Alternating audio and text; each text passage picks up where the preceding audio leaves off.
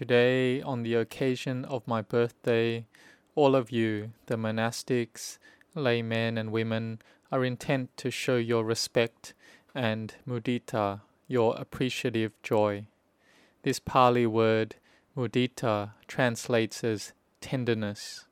It is the mind that has tenderness. This is also one of the meditation objects within the Brahma Viharas, the four divine abidings. Developing this mind of mudita is very difficult to develop in meditation. This is because it is the nature of the mind to have regular thoughts of envy, ill will, and harm. When we have delusion in the mind, then we have this feeling of me and mine, and then there is no acknowledgement of the goodness of others.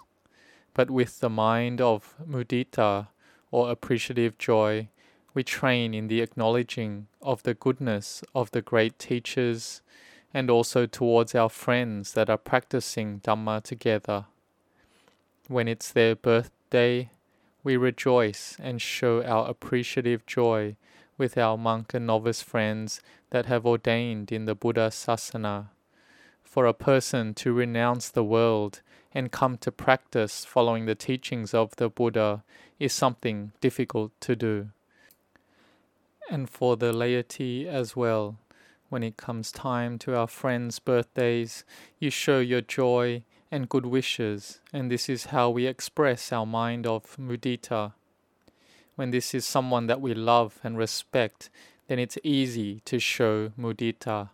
But when we train our mind to have more strength, then when we see an individual that has goodness, we rejoice with them. We see them making merit and giving alms or doing acts of goodness, and then we train our mind to anumodana, to rejoice and have mudita as well. We rejoice with them in the success of their determination to build parami, their spiritual merit. And everyone, the monks and laity, all have the one mind that has homage to the Buddha, Dhamma, Sangha, and especially to our great teacher, the Venerable Ajahn Chah, who we hold as the highest in the Sangha.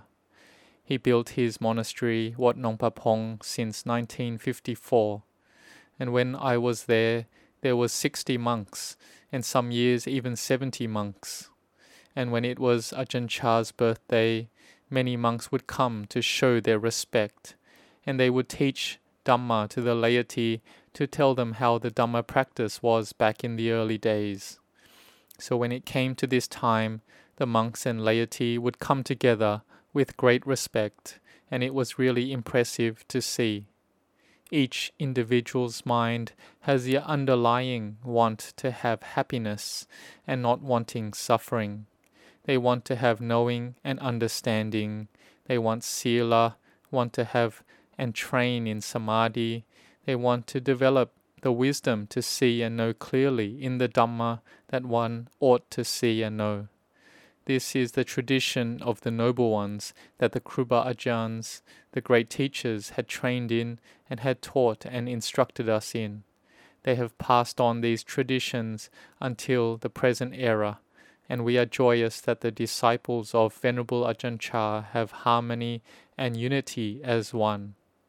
Whether one lives near or far away, within Thailand or overseas, if one has the opportunity and does not have obligations, then one is intent to come and show one's respect and reverence.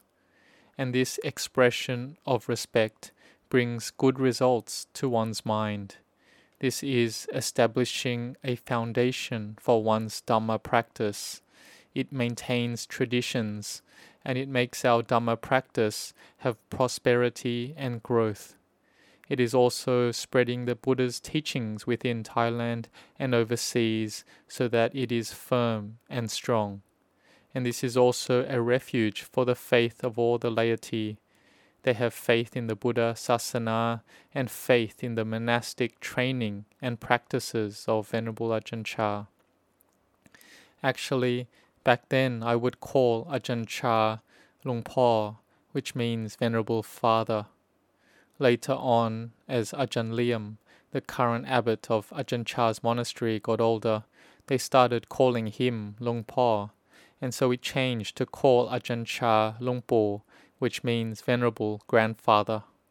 It was quite difficult to adjust to this change in name because we were so used to the warmth that we felt from calling Ajahn Chah our Venerable Father.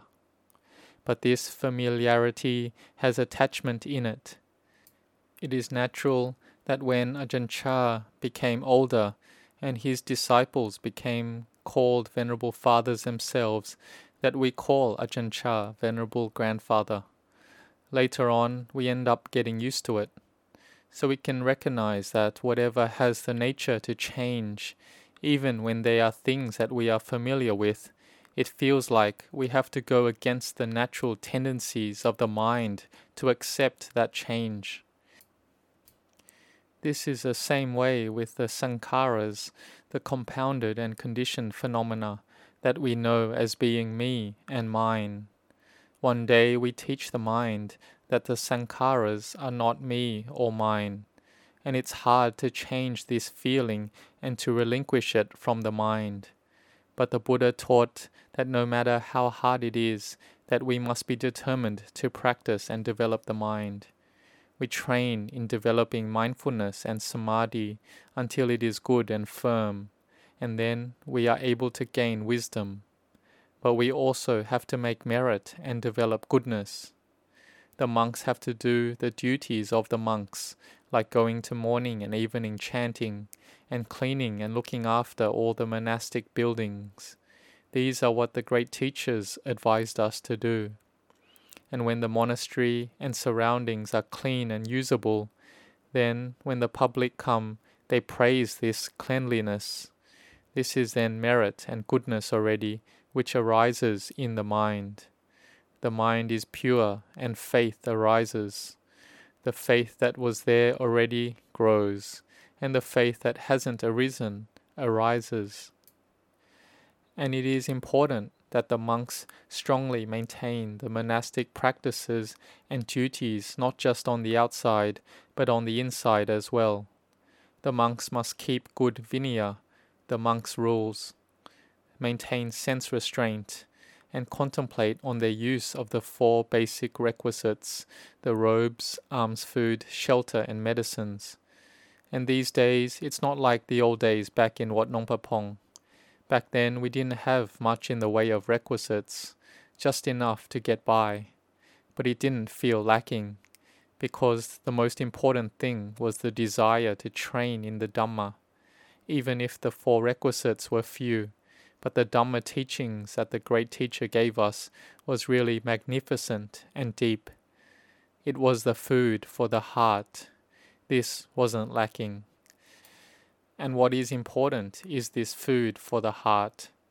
These days, in the monasteries and branches of Wat Nong Papong, there is an abundance of the 4 requisites.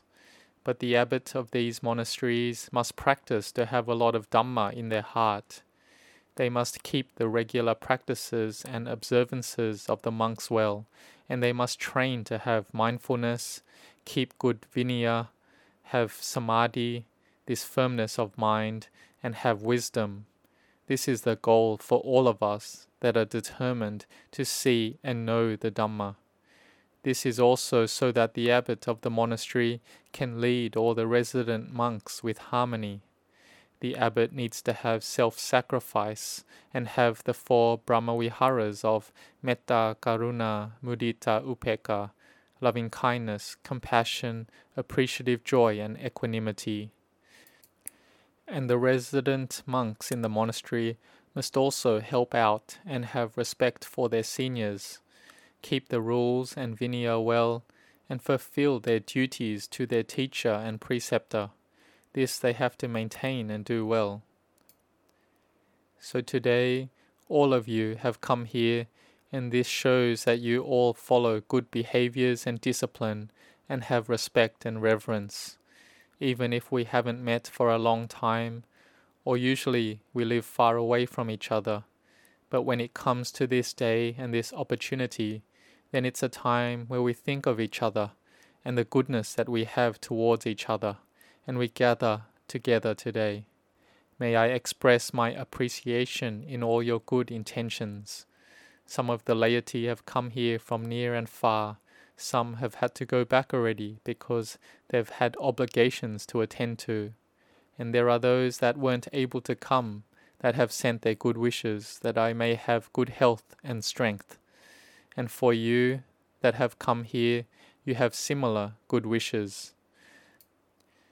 By the power of the Barami of the Buddha, Dhamma, Sangha, may all the goodness and determination of the monks and laity be the cause for you all to see and know the Dhamma, and to meet with happiness, success, and prosperity underneath the shade of the Buddha Sasana. May all the laity have happiness and progress in their Dhamma practice and meditation. May you all be established in goodness, in Sila, Samadhi, Panya, and have prosperity in all your work and duties. May you meet with success in your families. May you all grow in blessings.